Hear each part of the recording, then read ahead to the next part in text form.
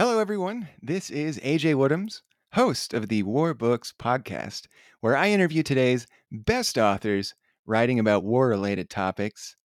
Today, I am so excited to have on Mark Galeotti for his new book, Putin's Wars from Chechnya to Ukraine. Mark Galeotti is a scholar of Russian security affairs with a career spanning academia, government service, and business. He is the prolific author of over 25 books, and he heads the Mike Intelligence Consultancy. He is also an honorary professor at University College London School of Slavonic and East European Studies, and he holds numerous fellowships and is taught at many universities. Mark, how are you today? I'm fine. I'm fine. As I mentioned before we went on, Mike, tail end of a cold, so I apologise to you and our listeners if at times I croak and wheeze a little. No, that's okay. Sounds great on my end, but we're all warned. Now, something that you had mentioned to me. Speaking of your bio, you had mentioned to me that you had traveled to Boston for an award. Is that right? Yes, that's right. The Fletcher School's Russia programme at Tufts University were kind enough to pick Putin's Wars as their best book of the year on Russian-US relations.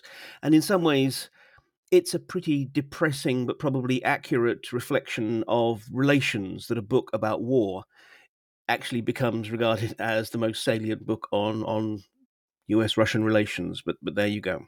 Well, congratulations to you for that Thank you. award. Thank you. We'll append that to your bio.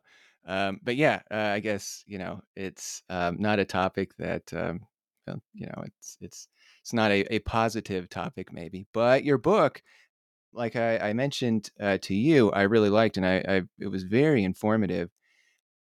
I'm not a Russia expert. And I remember back in early 2021, I was reading a news article, and it talked about how the U.S.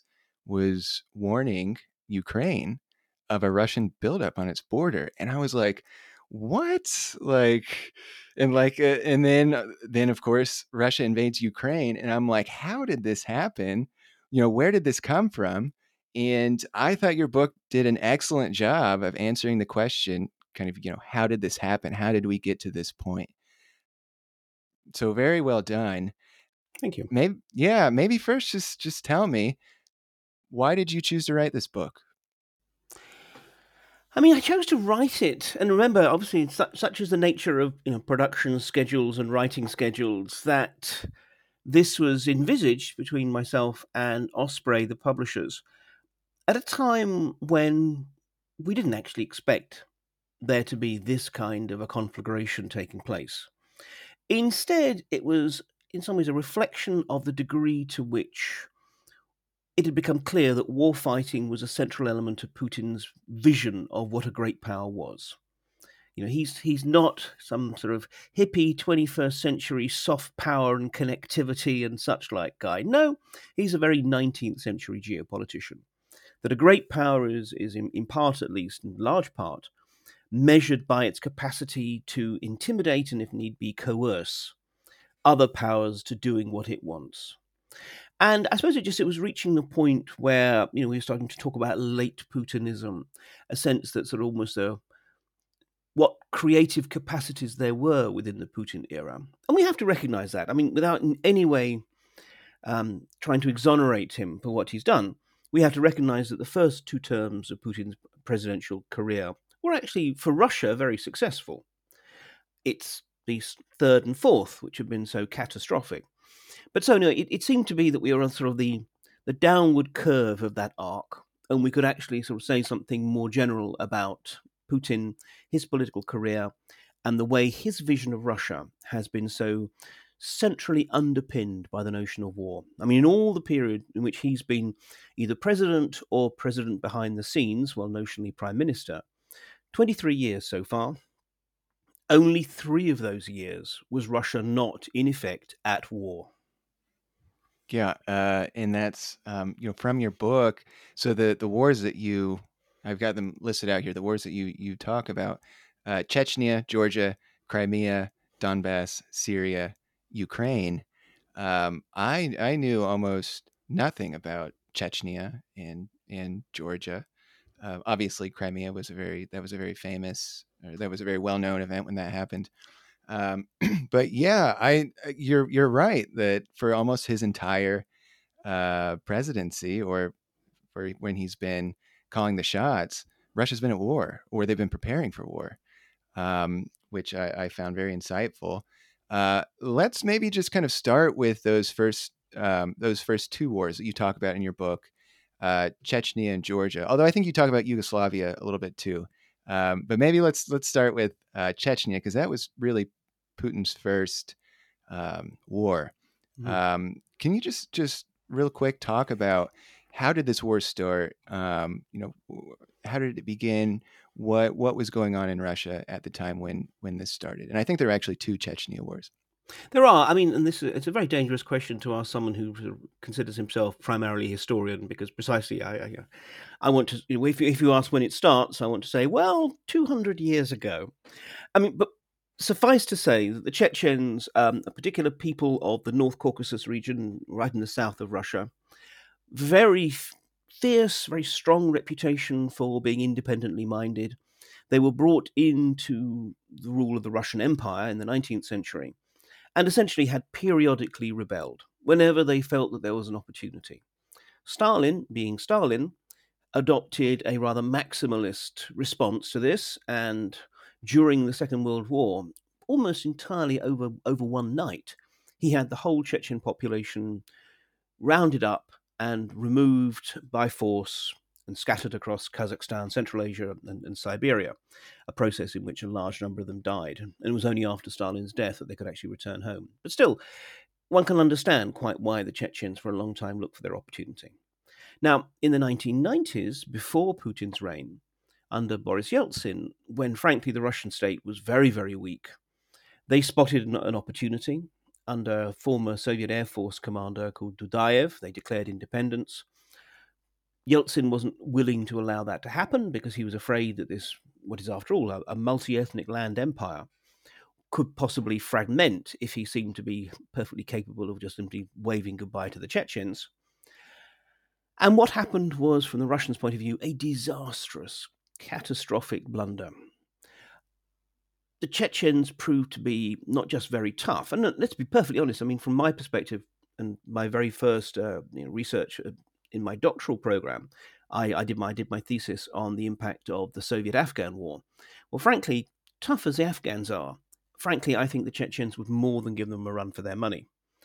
And what happened is, in effect, tiny little Chechnya, by virtue of how it fought as guerrillas on the battlefield and also by launching terrorist attacks within Russia, essentially forced Moscow to a draw. Now, that wasn't a situation that could be allowed to continue. And so, even before Putin was president, when he was still prime minister briefly, he was responsible for rolling into place the start of a new campaign, a much bigger, more properly arranged one. And one also in which, and you mentioned that you hadn't really sort of known much about it, the state made a much greater effort to control the narrative and limit who actually could go and report. It was a very, very brutal, I mean, civil wars tend to be, but even by the standards of civil wars, we saw the capital of Chechnya sort of leveled in the same sort of way that we're now seeing Ukrainian cities being sort of hammered flat. I think that was the one thing I knew about Chechnya, Mm-hmm. is that it was devastating to the cities that were in Chechnya. Yeah, I mean, And and this is the thing. It doesn't matter if we're talking Aleppo in Syria or, Mariupol and now Bakhmut in Ukraine.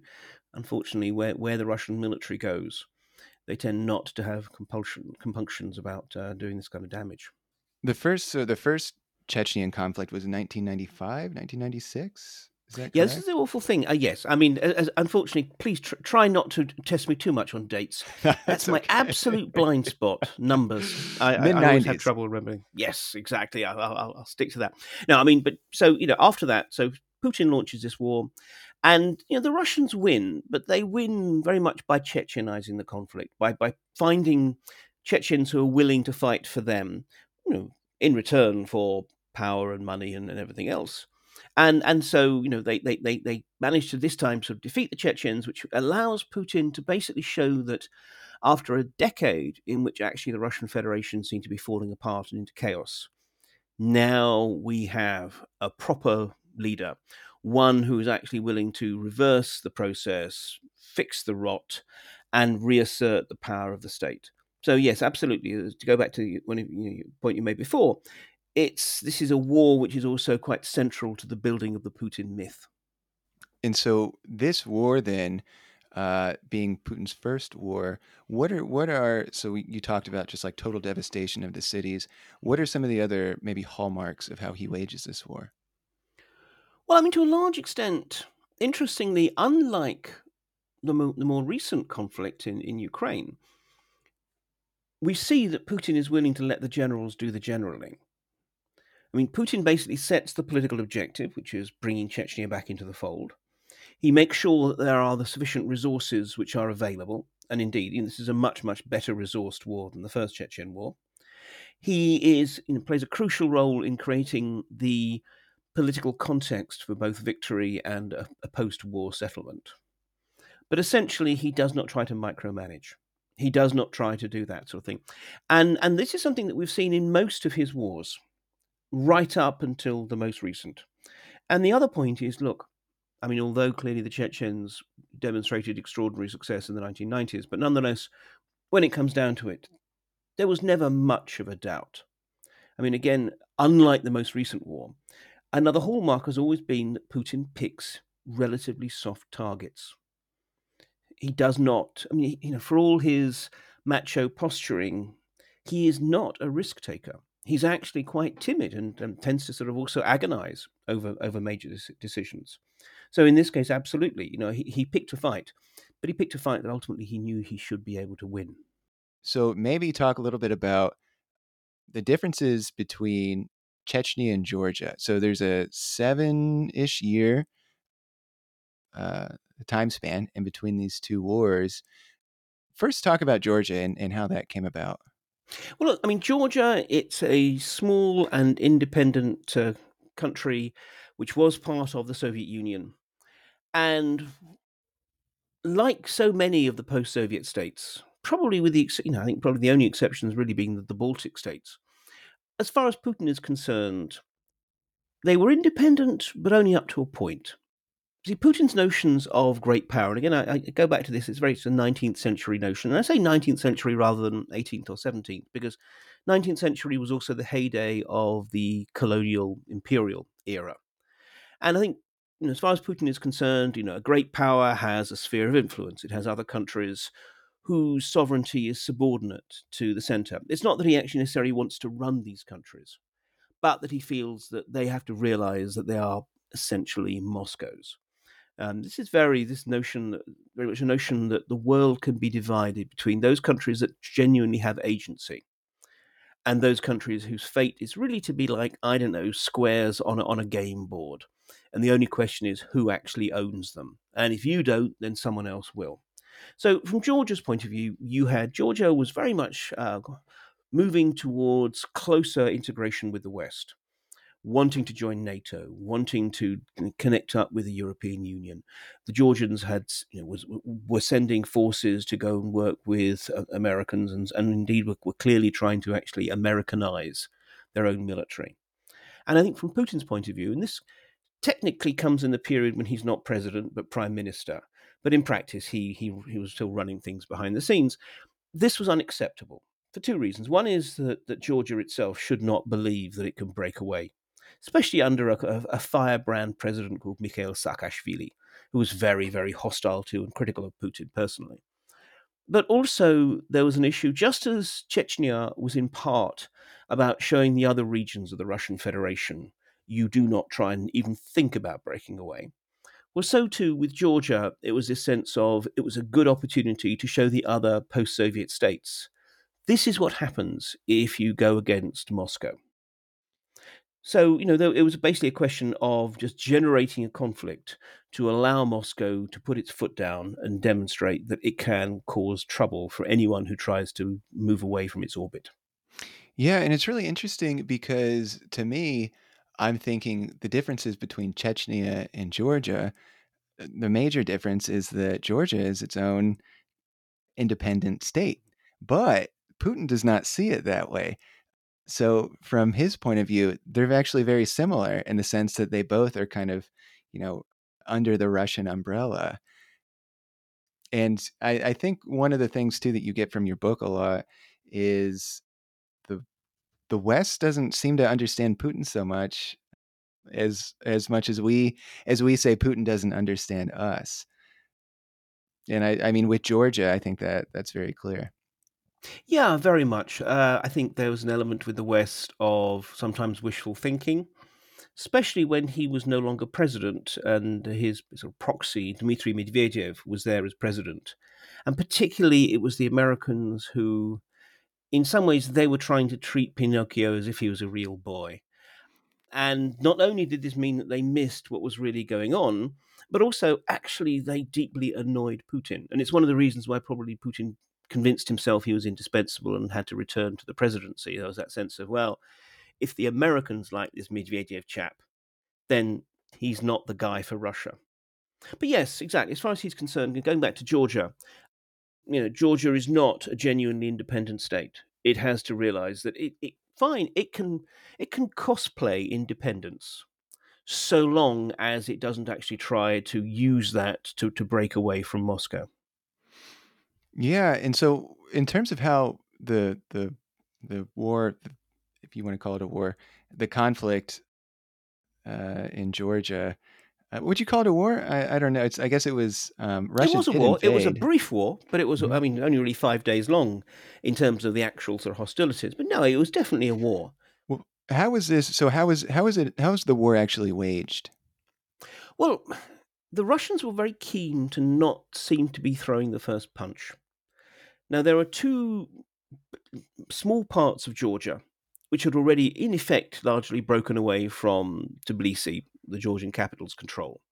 Abkhazia on the coast and South Ossetia, which is right up on the Russian border. And the South Ossetians were much more aggressive in asserting themselves as independent from Georgia. I mean, it's something of a kind of, if you think of those Russian Matryoshka dolls. I mean, Georgia is a small enough country, but even so, you open it up and you can find even smaller countries inside it. And so what happened is, with the Russians' encouragement, the South Ossetians began a campaign really of trying to needle the Georgians into a sort of foolish first move. Now, at the same time, Mikhail Saakashvili, the Georgian president, was actually contemplating military action to try and bring South Ossetia back into the fold. And this is, he's not really a man prone to half measures or spending too much time planning or thinking about things. So, in a way, the Russians were pretty sure that Saakashvili was the kind of guy whom they could provoke into an unwise act. And indeed, they did. And Saakashvili sent his forces into South Ossetia. There were Russian peacekeepers in the South Ossetian capital, Tskhinvali, and they came under fire. Probably not because the Georgians wanted to, but just simply in the chaos of conflict. And then the Russians are able to say, we are going in to restore peace. We are going in because the Georgians are clearly sort of, broken our understandings, and they're firing on our own guys. And the Russians had their forces all ready to roll. So again, it was one of these contests which was no contest. I mean, Georgia, tiny country, its best troops were anyway out of the country, again, as I said, sort of basically providing support for Allied counterinsurgency operations. And the Russians were able to convincingly break South Ossetia and Abkhazia free, deliver some devastating damage to the Georgian forces, go half the way down the road to Tbilisi, and then just stop, agree to a peace, and withdraw. And again, it was a very performative act. It was that we could have carried on. There was no way you could have stopped us from taking Tbilisi had we wanted to. But that's not what we're about. We're just here to teach you a lesson. So, it was a 5 day war. The interesting thing is, though, of course, the Russians won. I mean, they were just such a ridiculous mismatch of forces.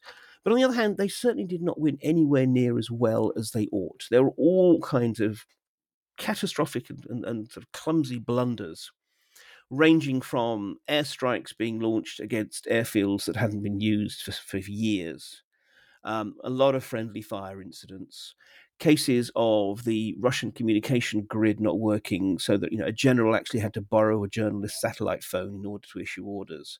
All that kind of another general getting actually very, very seriously wounded because he just blundered into a group of Georgian special forces.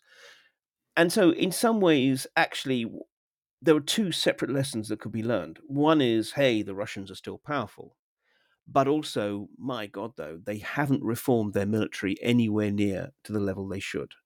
And this is why the Georgian War, it's a very small war, but it proves absolutely crucial in terms of the history of the Russian military, in that it finally forces a long overdue process of reform onto what was still at that point pretty much a shrunken Red Army rather than anything else. Yeah, and I actually one of the anecdotes from your book that comes to mind in terms of reforming the army is when Russia gets a new defense minister. One of his reforms that he does is apparently Russian soldiers wore square pieces of cloth on their feet instead of socks. Hmm. Talk about, is that what, how does that work?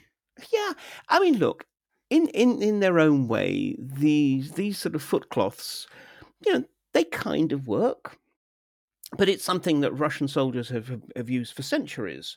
The idea is that you sort of you work out quite how they it's a whole art to how you fold these things around your feet, and then the point is you can then at the end of each day you can rinse them out, wash them, and hang them up, and they'll be dry by the morning.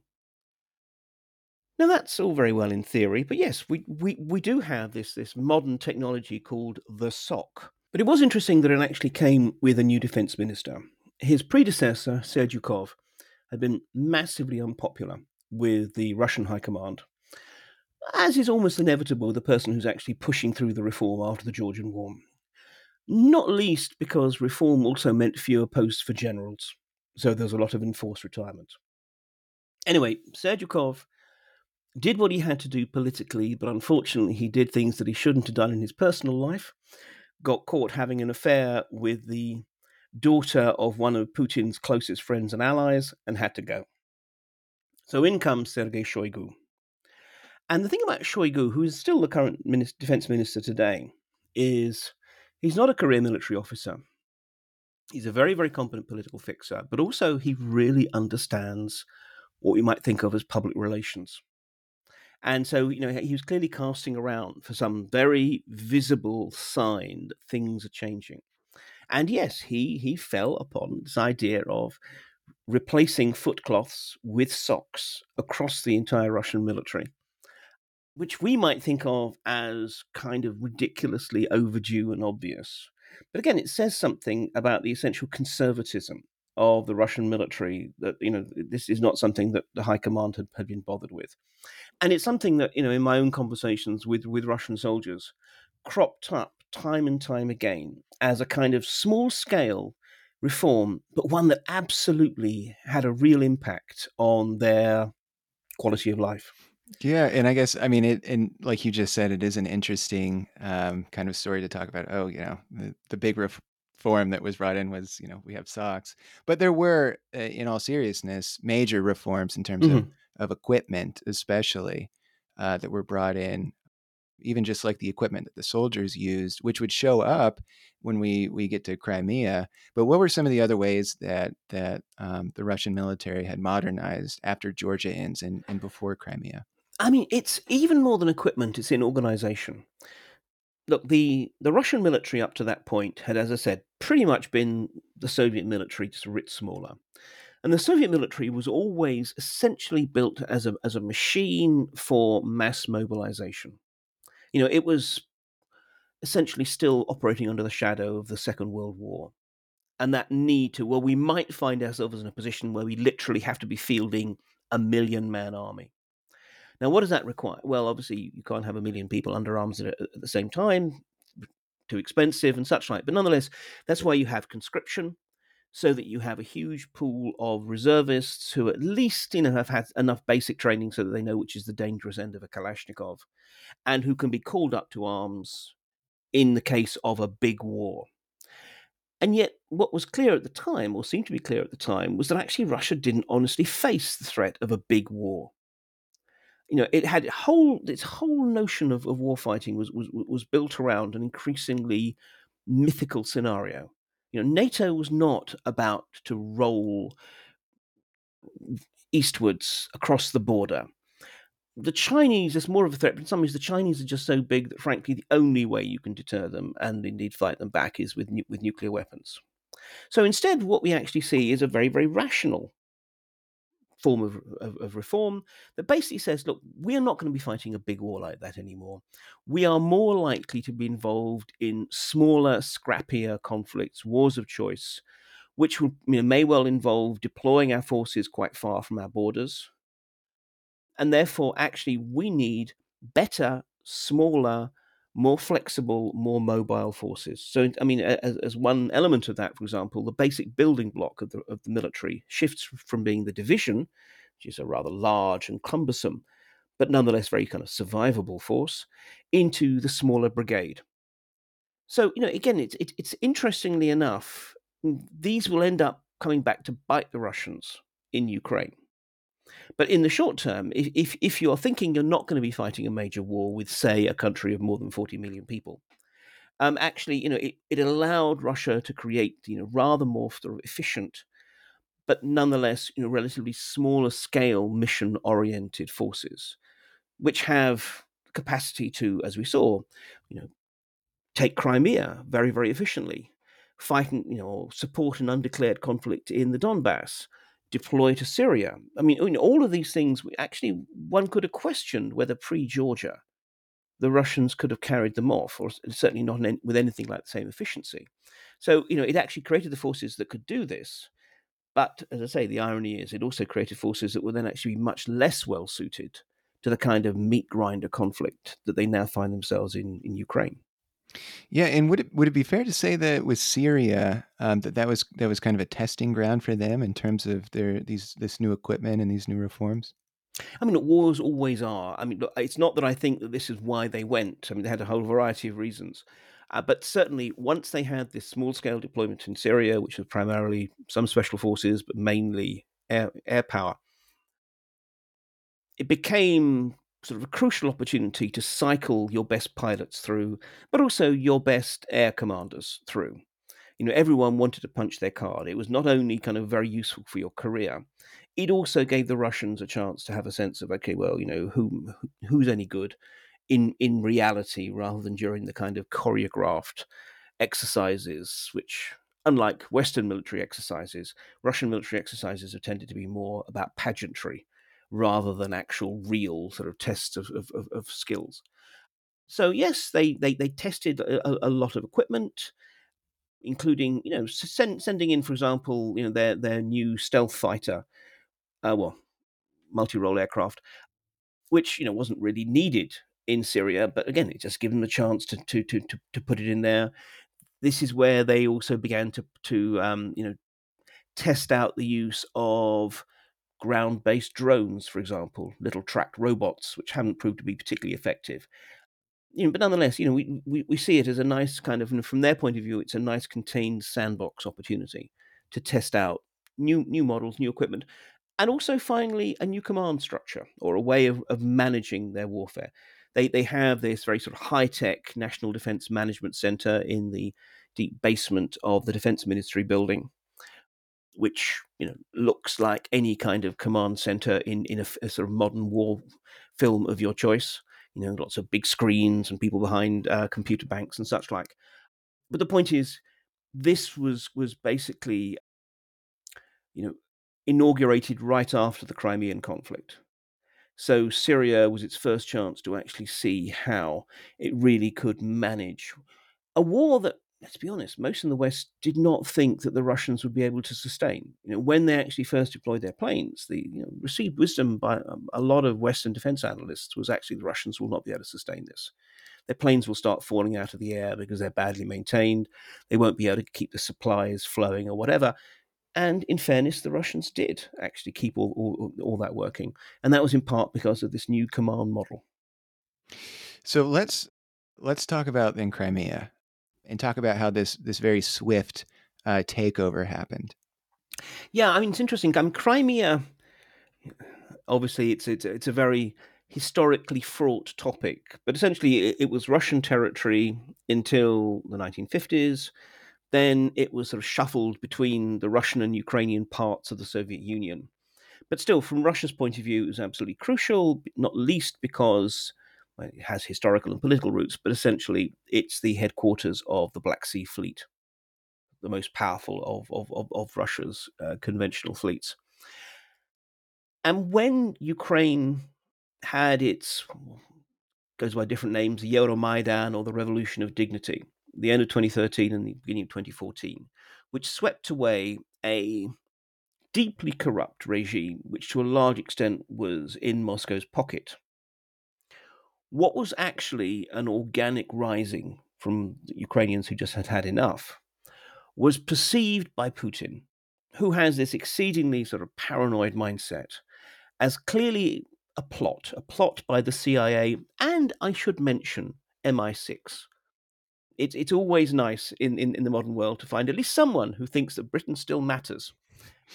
Nice. Anyway, so it was all a plot to basically, again, as he would see it, steal Ukraine away from Russia and put it into NATO's sphere of influence. So from his point of view, this was unacceptable, but particularly Crimea. Crimea, which actually has a large population of ethnic Russians who, particularly like some naval veterans and their families who'd settled and everything else. So he very quickly said, look, we need to bring Crimea back into the fold. Now, there had been operational plans for this for a long time, probably going back to the 1990s. But that's because, look, soldiers' jobs or military planners' jobs are to come up with responses to all the various potential scenarios that they think could happen. Anyway, so basically, the op plan was pulled out of the relevant drawer, uh, blown clear of dust, and they quickly moved into doing it. What was really interesting about the Crimean operation is the degree to which we saw the integration of not just military but non-military tools.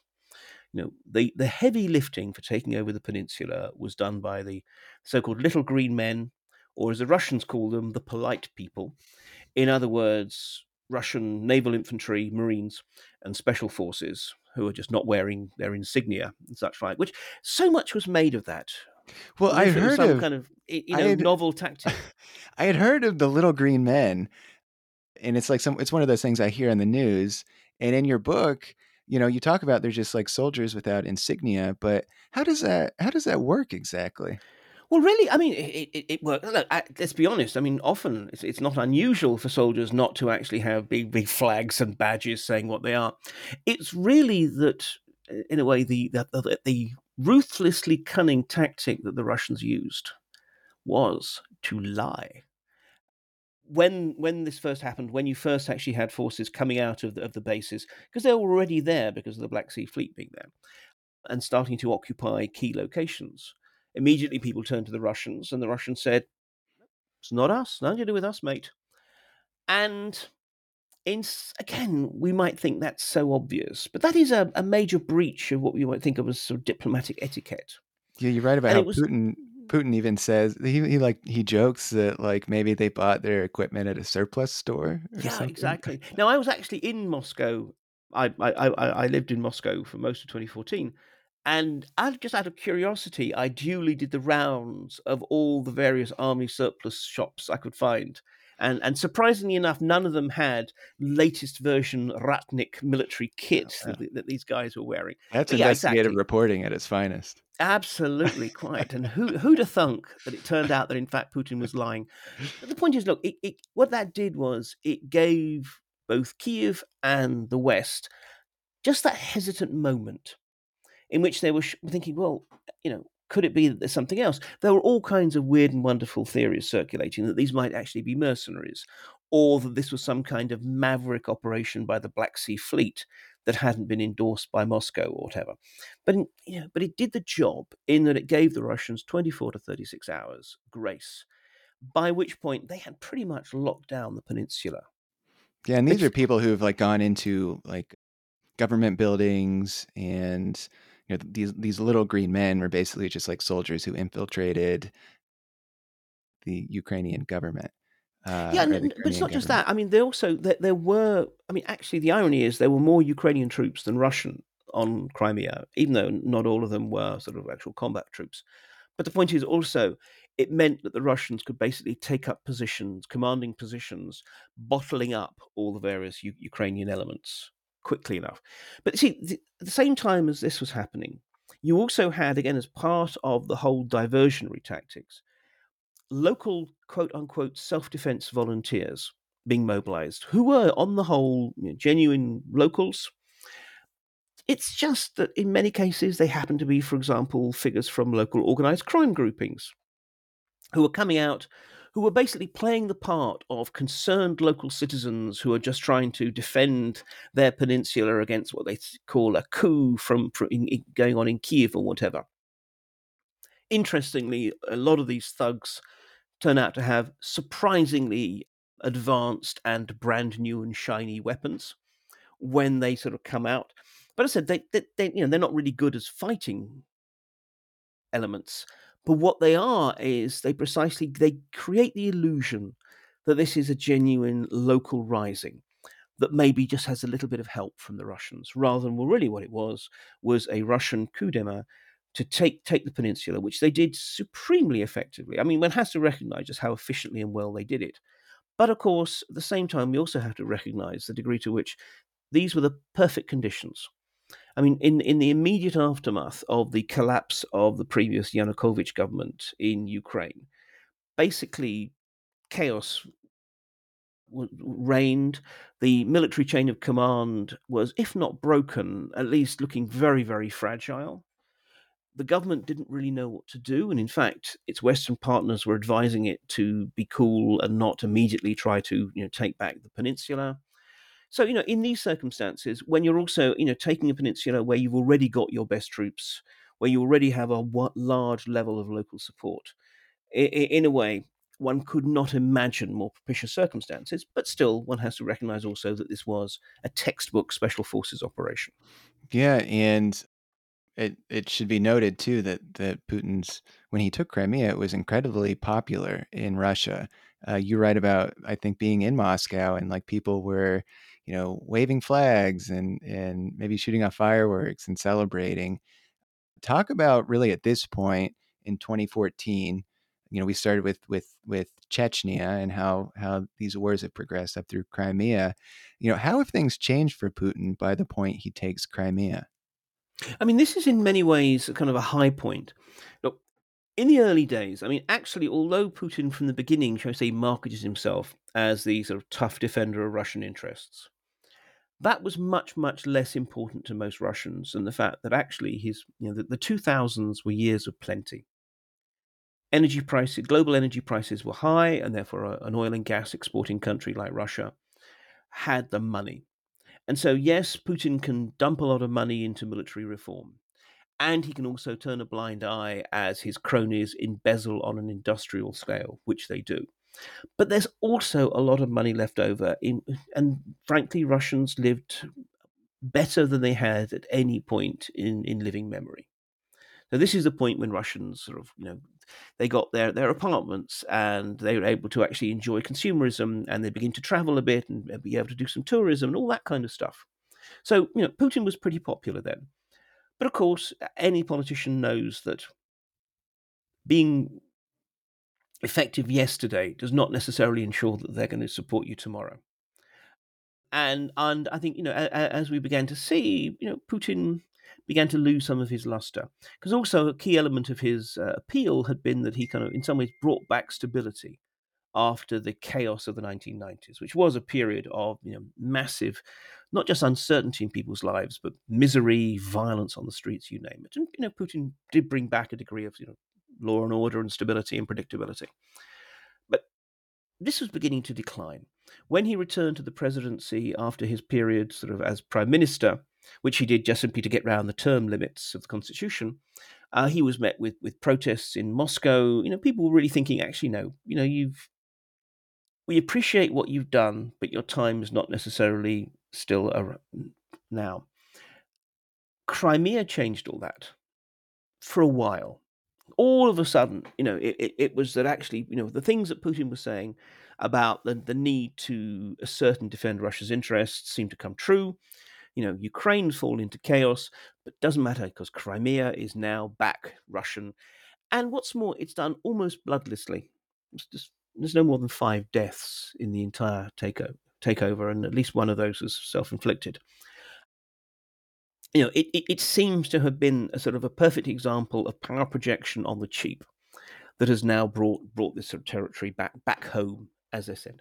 So yeah, it was tremendously popular. I mean, the evening of the day in which the thoroughly rigged referendum in Crimea to want to join Russia came through, I scarcely got a wink of sleep because I had an apartment which was on one of the big ring roads in Moscow, and exactly all night long people were sort of driving in convoy round, blowing their horns, cheering, waving flags, and such like. This is not something that the Kremlin had orchestrated. This was a genuine outflow.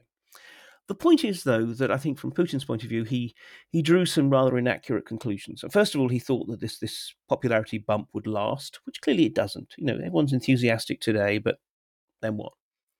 Secondly, I think that he overgeneralized it. He felt that because Russians were enthusiastic about Crimea, that they would generally be enthusiastic about any assertion of Russian power.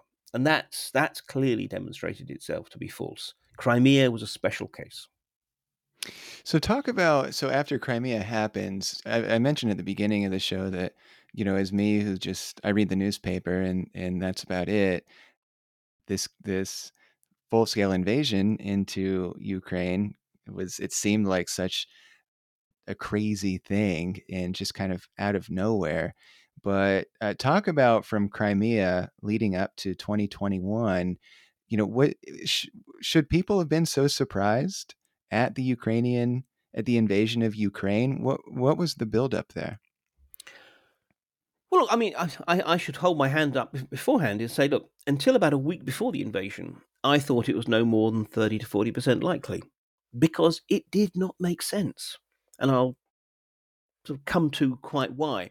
But yes, I mean, in terms of the progression, look, human beings are great engines of pattern recognition, sometimes where no pattern exists. So we have a tendency to think, well, he invades in 2022, he seizes Crimea in 2014, we should be able to draw a nice, neat, straight line. It's not like that. When he takes Crimea, he has no plans to do anything else beyond that. This is just about Crimea. But in some ways, because it's just so easy and so straightforward, it kind of creates its own momentum. Oh, we've got away with that. What else could we get away with? More to the point, at the same time, a whole bunch of other sort of agents and actors are themselves muscling in to a sort of a rising tension in southeastern Ukraine, in the so-called Donbass region, which has a large population of Russian-speaking Ukrainians. They're Ukrainian citizens, but nonetheless, they have a lot of family ties and everything else across the border with Russia. And they were not necessarily happy with what had happened in Kiev. They were worried that they were going to face a backlash from the Ukrainian speakers, all that kind of thing. And there are people who want to try and basically capitalize on this. And the thing is, again, we have a sense of the Putin regime as being something that's incredibly controlled and disciplined, as if it's some kind of modern equivalent of a sort of Bond villain Spectre type organization where sort of Putin sits there giving instructions. In fact, it's a lot more chaotic, and Putin is a lot more lazy. And often he's willing to give people a certain amount of free leeway without actually committing, just to see what happens. And he's willing to basically allow the sort of those figures who are trying to basically stir up a rising, a mutiny in the Donbass until he more or less feels that he's committed to it. It's a sunk cost fallacy that you sort of think after a certain point, you think, well, I can't really let this go. When in fact, it looks like the Ukrainian forces, which have kind of got their act together, are going to be in a position to retake control against these various sort of rebel groups. He feels, no, I can't allow that to happen. And in summer of 2014, we see Russian forces being sort of denied, but deployed to actually sort of basically stop that from happening. So you have this conflict that rolls on from 2014 onwards. And this is not really about the Donbass. Putin doesn't care about the Donbass. This is just simply about a way of trying to cause trouble for Kyiv, to try and teach Kyiv a lesson and get them to think, as Putin would see it, that they must realize that actually their destiny is to be part of Russia's sphere of influence. So stop all this messing around with the West, come back into the fold and recognize your place, which the Ukrainians clearly were not willing to do. But nonetheless, it means you have this rolling, undeclared conflict. And I think again, after a certain point, Putin comes to think, well, no, this is not acceptable. I mean, I either win or I lose. Everything's been so easy for him up to this point as well, Yeah, too. exactly. And look, Putin, I mean, he clearly has an extraordinary blind spot when it comes to Ukraine. He does not believe Ukraine is a real country. He thinks of it more as a sort of annex to Russia. Historically, it's a very kind of complex relationship. But nonetheless, he doesn't think Ukraine's a real country. He doesn't think the Ukrainians are a real people. And he clearly doesn't actually think that if push comes to shove, they'll be willing to fight. And he convinces himself of that. And look, it may well prove that this will have been the first COVID war, shall we say. Because clearly the COVID era sees him go into very deep isolation. The circle of people around him, which have been shrinking anyway and becoming more and more people who are ideologically the same as him and just general yes men, but it shrinks much more dramatically. And he comes out of that seemingly sort of convinced that basically his legacy is dependent on breaking Ukraine's will to continue to defy Moscow. And you have from, well, basically sort of a process from about 2021, spring 2021, a steady build-up of troops on Ukraine's borders. But that doesn't necessarily mean that he planned to invade. Because here's the irony. Right up to the point when he actually launches his invasion, Putin was winning. He had this huge force on Ukraine's borders. These troops are on Russian or Belarusian territory. But nonetheless, under the shadow of Russian guns, investors were fleeing Ukraine. The Ukrainian economy was tanking. And the West was worried about the risk of war. So you had a constant stream of high profile visitors going to Moscow, putting Putin in exactly the position he likes to be, one of centrality where the supplicants come and beg something from him. And some European countries, I'll spare their blushes by not naming them, but we're clearly putting quite a lot of pressure on Kyiv to make some concessions to Moscow just to make the threat of war go away. So, if Putin really had been this geopolitical mastermind, we're sometimes told, he would have let that continue. But I think in part he was impatient. But also, look, he, again, didn't believe that Ukraine would resist. See, up to now, his secret has always been to pick easy fights. And this is why I was so perplexed about the prospect of war. Because I'm thinking, surely he can't be so stupid as to think that a country of more than 40 million people, a country that spent the last 8 years expecting and preparing for a Russian invasion, he can't think this is going to be a pushover. But the irony is that the very people who were most bullish about the fact that the Russians would invade, and that's particularly, we're obviously particularly talking about the sort of American think tank close to the government sort of community, were also the ones who seem to be most bullish that 2 weeks and it'll all be over, which is clearly what Putin was thinking. He thought that basically he could roll in, they could quickly seize Kyiv. President Zelensky of Ukraine would either flee or be arrested or be killed. A new puppet government could be installed. Yeah, there'll be some trouble. There's a whole few holdouts that have to be eliminated. There'll be some protests, and it's worth noting that a large proportion of that initial invasion force were not actually troops, but National Guard, sort of paramilitary security forces, glorified riot police, precisely because that's what he thought he would face, riots, not warfare. But basically, he too seemed to have thought that 2-3 weeks and basically it'll be a done deal. So, from my point of view, I was thinking Putin wouldn't invade because it would be a hard fight. Putin ultimately invaded because, as far as he convinced himself, and no one was willing to disabuse him of this view, that it would be easy, and therefore almost why wouldn't you invade in that case? Yeah. Well, I think I think it's fair to say that post-invasion things have gone badly for Russia. But frankly, it's for me and for everybody, it's hard to get news about how things are actually going. A question I've got for you is, as a Russia expert, is how bad are things right now? How much has Putin's popularity dropped? Here we are in April 2023. What's the casualty count even on the Russian side? Of course, I mean, we don't really know for sure. The best kind of estimates we've got are that the casualty count, which obviously is both dead and wounded, between 180 and 220,000, which is obviously appalling if one thinks of the Soviet war in Afghanistan, for example. In 10 years, they lost just about 15,500 troops. And Russia, a smaller country than the Soviet Union, has lost this many. But of course, the Ukrainians have also been taking a lot of casualties as well. If we accept the sort of again the generally sort of distributed figures, then proportionate to population. Remember, Russia is more than 3 times the size of Ukraine. Well, proportionate to population, the Ukrainians are suffering heavier losses, even though in absolute terms they're more like maybe 120 to 150,000. So, I mean, in that context, it's pretty bad. The striking thing is the degree to which actually Russia is at the moment able to sustain this war effort after a fashion, both in terms of the battlefield, even though they're increasingly pulling 20, 30, 40-year-old tanks out of mothballs in order to be deployed, but also at home. And the real answer is this. What we have is a case of an authoritarianism that is beginning to move towards a totalitarianism. Putin still has control over the security apparatus. There are a lot of Russians who are deeply opposed to this war. But on the other hand, and indeed, tens of thousands of them have come out to protest, even though they pretty much know for sure that if they're lucky, they'll be arrested and fined. If they're unlucky, they'll be beaten or worse.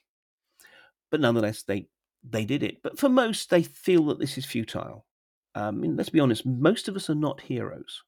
Most of us are not willing to go out and know that the riot police will truncheon us down, but think, well, that's the right thing to do. But what it does mean is that although on the surface the Russian system is actually coping surprisingly well, GDP is relatively stable, they're suffering.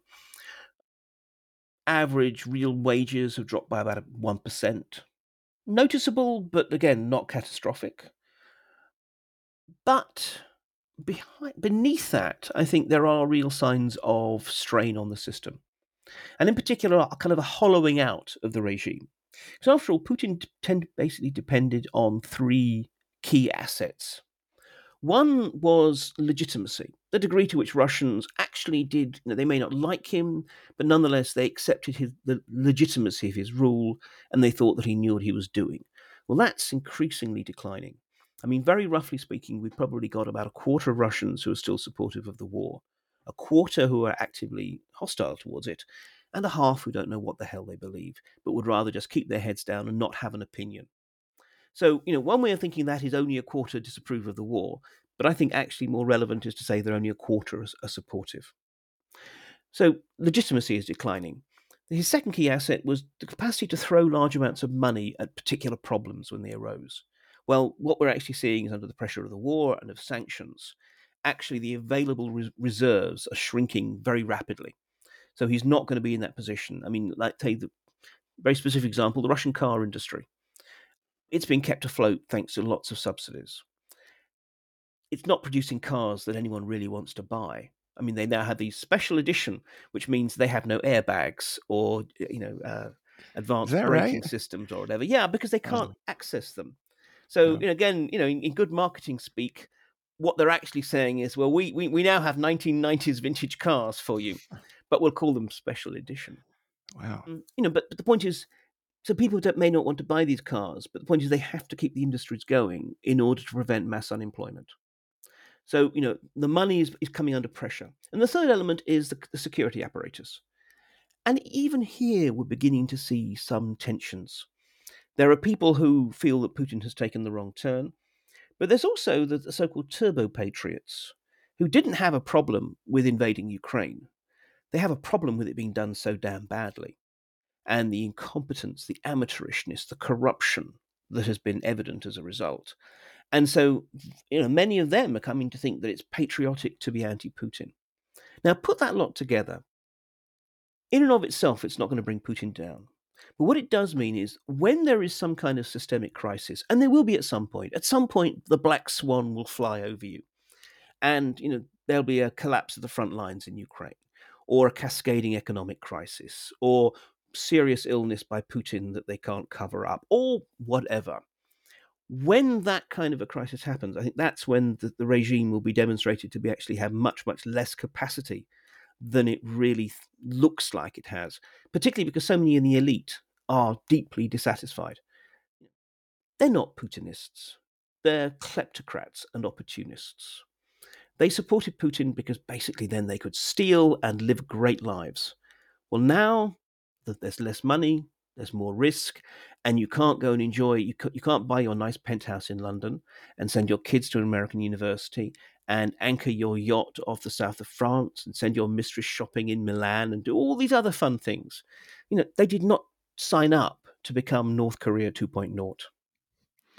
So if you had to put a number, I don't even know if this is possible, but we'll say like when Putin, after he invaded Crimea, he became very popular in Russia. Maybe his popular, if you were going to put like a poll number, like maybe 90% popularity or something at that point, where we're at now, what would you put a number on for his popularity in Russia? Well, here's the interesting thing. There's two numbers we have to look at. There's his approval ratings and his trust ratings. His approval ratings tend always to be pretty high, in the 80%, the sort of level that, frankly, any Western politician would happily sell their granny in order to have. But their trust level is often in the 30%.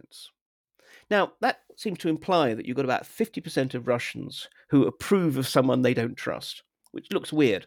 The one is the approval rating kind of, in some ways, it's almost a mark of patriotism. Putin has been in power for 23 years. For many people, they don't really, they can scarcely remember a pre-Putin era. So the approval rating is just almost just simply a way of saying, I'm happy with the fact that I'm a Russian and such like. The trust rating is actually a much better index of where Putin really stands, particularly because we find that the United Russia Party, which is his main the main pro-Putin party, tends to get very similar results to Putin's trust ratings. Now, the thing is that what we saw is after Crimea, we saw greater convergence between approval and trust. So actually, that was a pretty good sign that there was genuine support for him.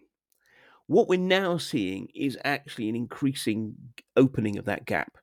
That his approval ratings still roll along, but then again, who, when they're asked a question by a person with a clipboard, is going to say Putin? Oh, I hate him. But his trust ratings continue to slide further and further down. So now we're, I don't know, it's very hard to tell, but again, we're probably around that kind of 25% who, broadly speaking, approve of Putin. The problem is there is no one else. I mean, and frankly, that's why people are more likely to be kind of turned off politics than actively support someone else. So you would say that most Russians sitting around the dinner table, no, they're not being asked by a reporter or anything. Most Russians don't. They have real concerns about the way their country is being run.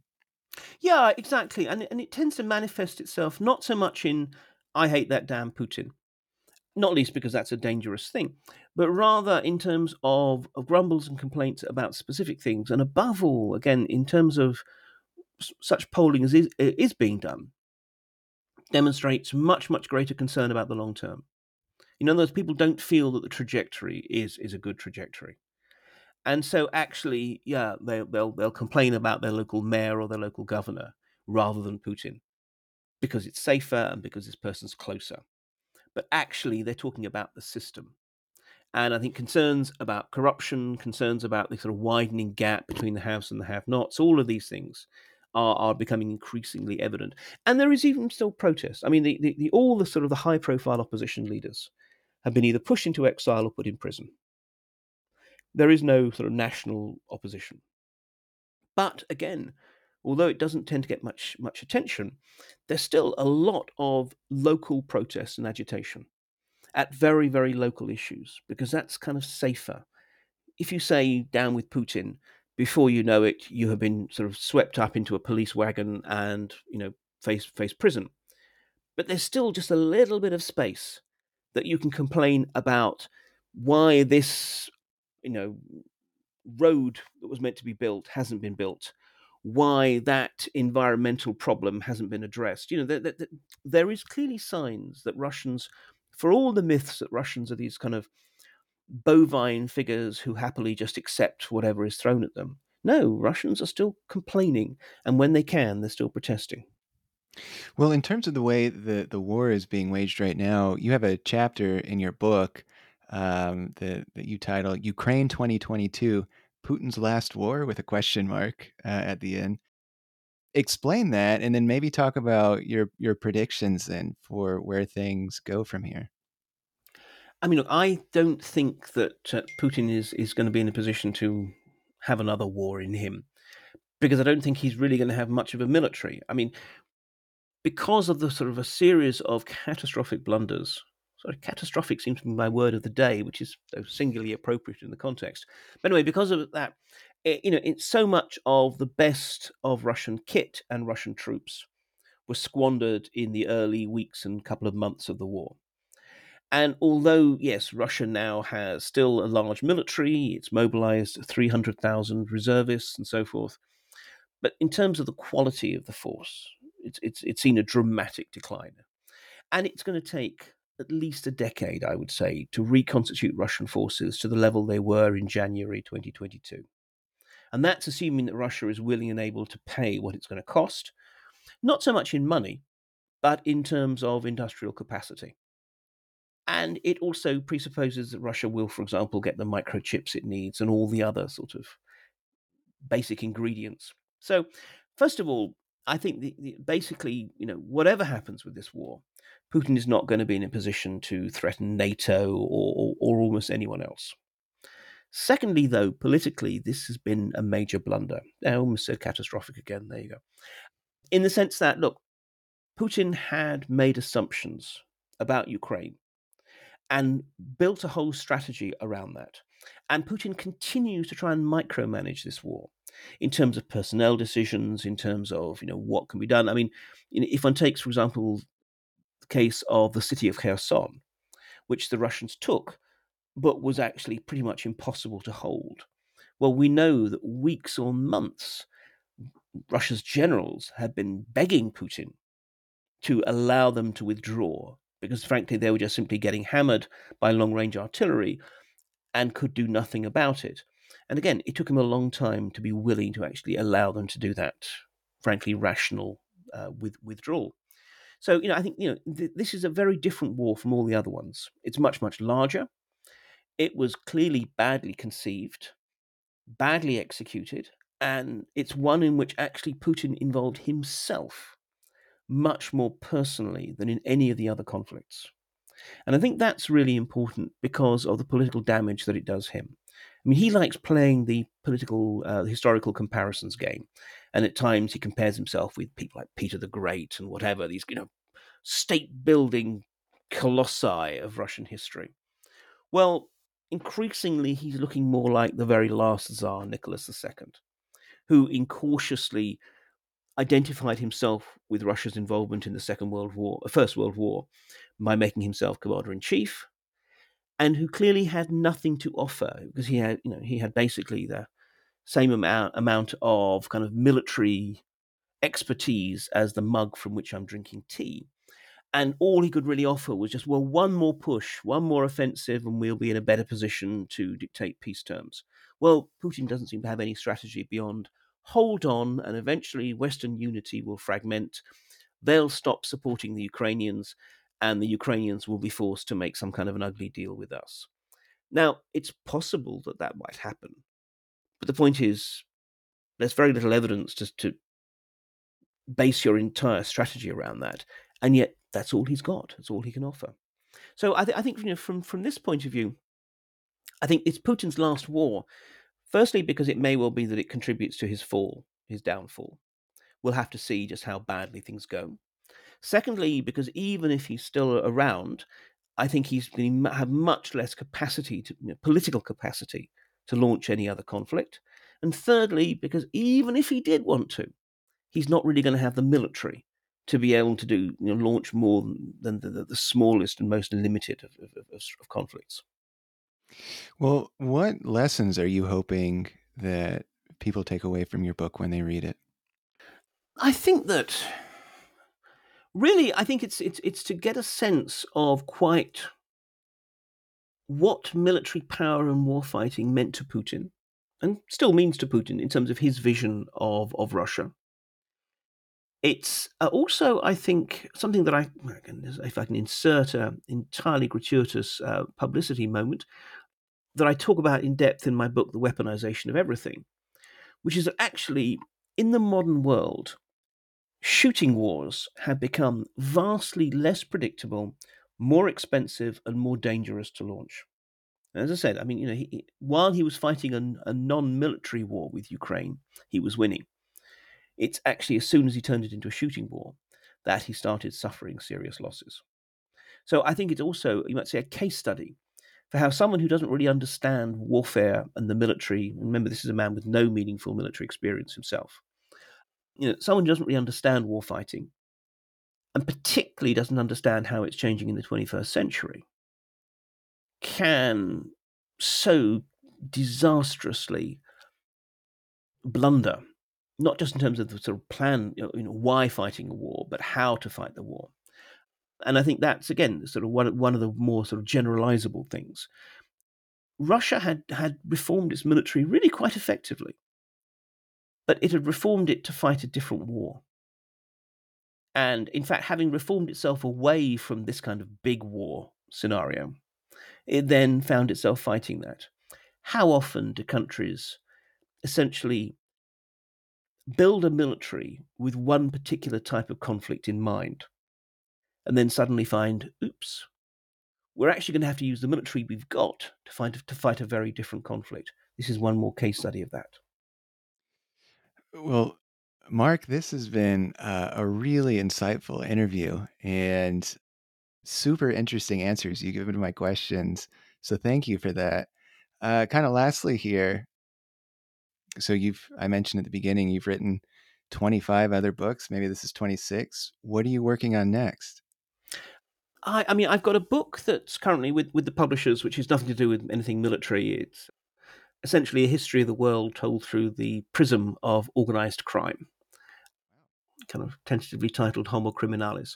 But in terms of this sort of area, I'm working on a sort of follow-on for Osprey, which again sort of tentatively titled Forged in War, which is essentially a military history of Russia from the very, very beginnings, when more or less Russia was kind of created through invasion, through Viking invasion, all the way through to the present day, and very much tries to sort of assess the degree to which not so much instability, but actually insecurity has been at the center of Russian leaders, doesn't matter if they're czars or commissars, understandings of their position. And in a way, that has shaped Russia's history in terms of being an authoritarian regime, being aggressive, being, feeling the need to push its boundaries outwards constantly, in that sense of, well, next time we'll be able to put ourselves in a position in which we feel secure. So it's an attempt to do a very, very big picture notion of what's going to happen. Wonderful. Well, I hope you'll come back on the show when you publish that book. I mean, 25 is very impressive. So if you've got another 25 in you, then maybe we'll have I'm not several. sure about that. We'll see about that. But I'd be delighted to come back. Thanks very much indeed for this. Wonderful. Yeah. Well, thank you so much, Mark. If somebody wants to find you or follow you, are you on social media? How can they get in touch? Yeah, exactly. Who isn't these days? I'm on Twitter at Mark Galeotti. I have a blog called In Moscow Shadows, and I also have a podcast, kind of weekly, also called In Moscow Shadows. Oh, wonderful. Well, Mark Galeotti, Putin's Wars from Chechnya to Ukraine. Go buy a copy. Go check it out from your library. Really informative and a terrific read. Mark, thank you so much for your time today. My pleasure. Good to talk to you.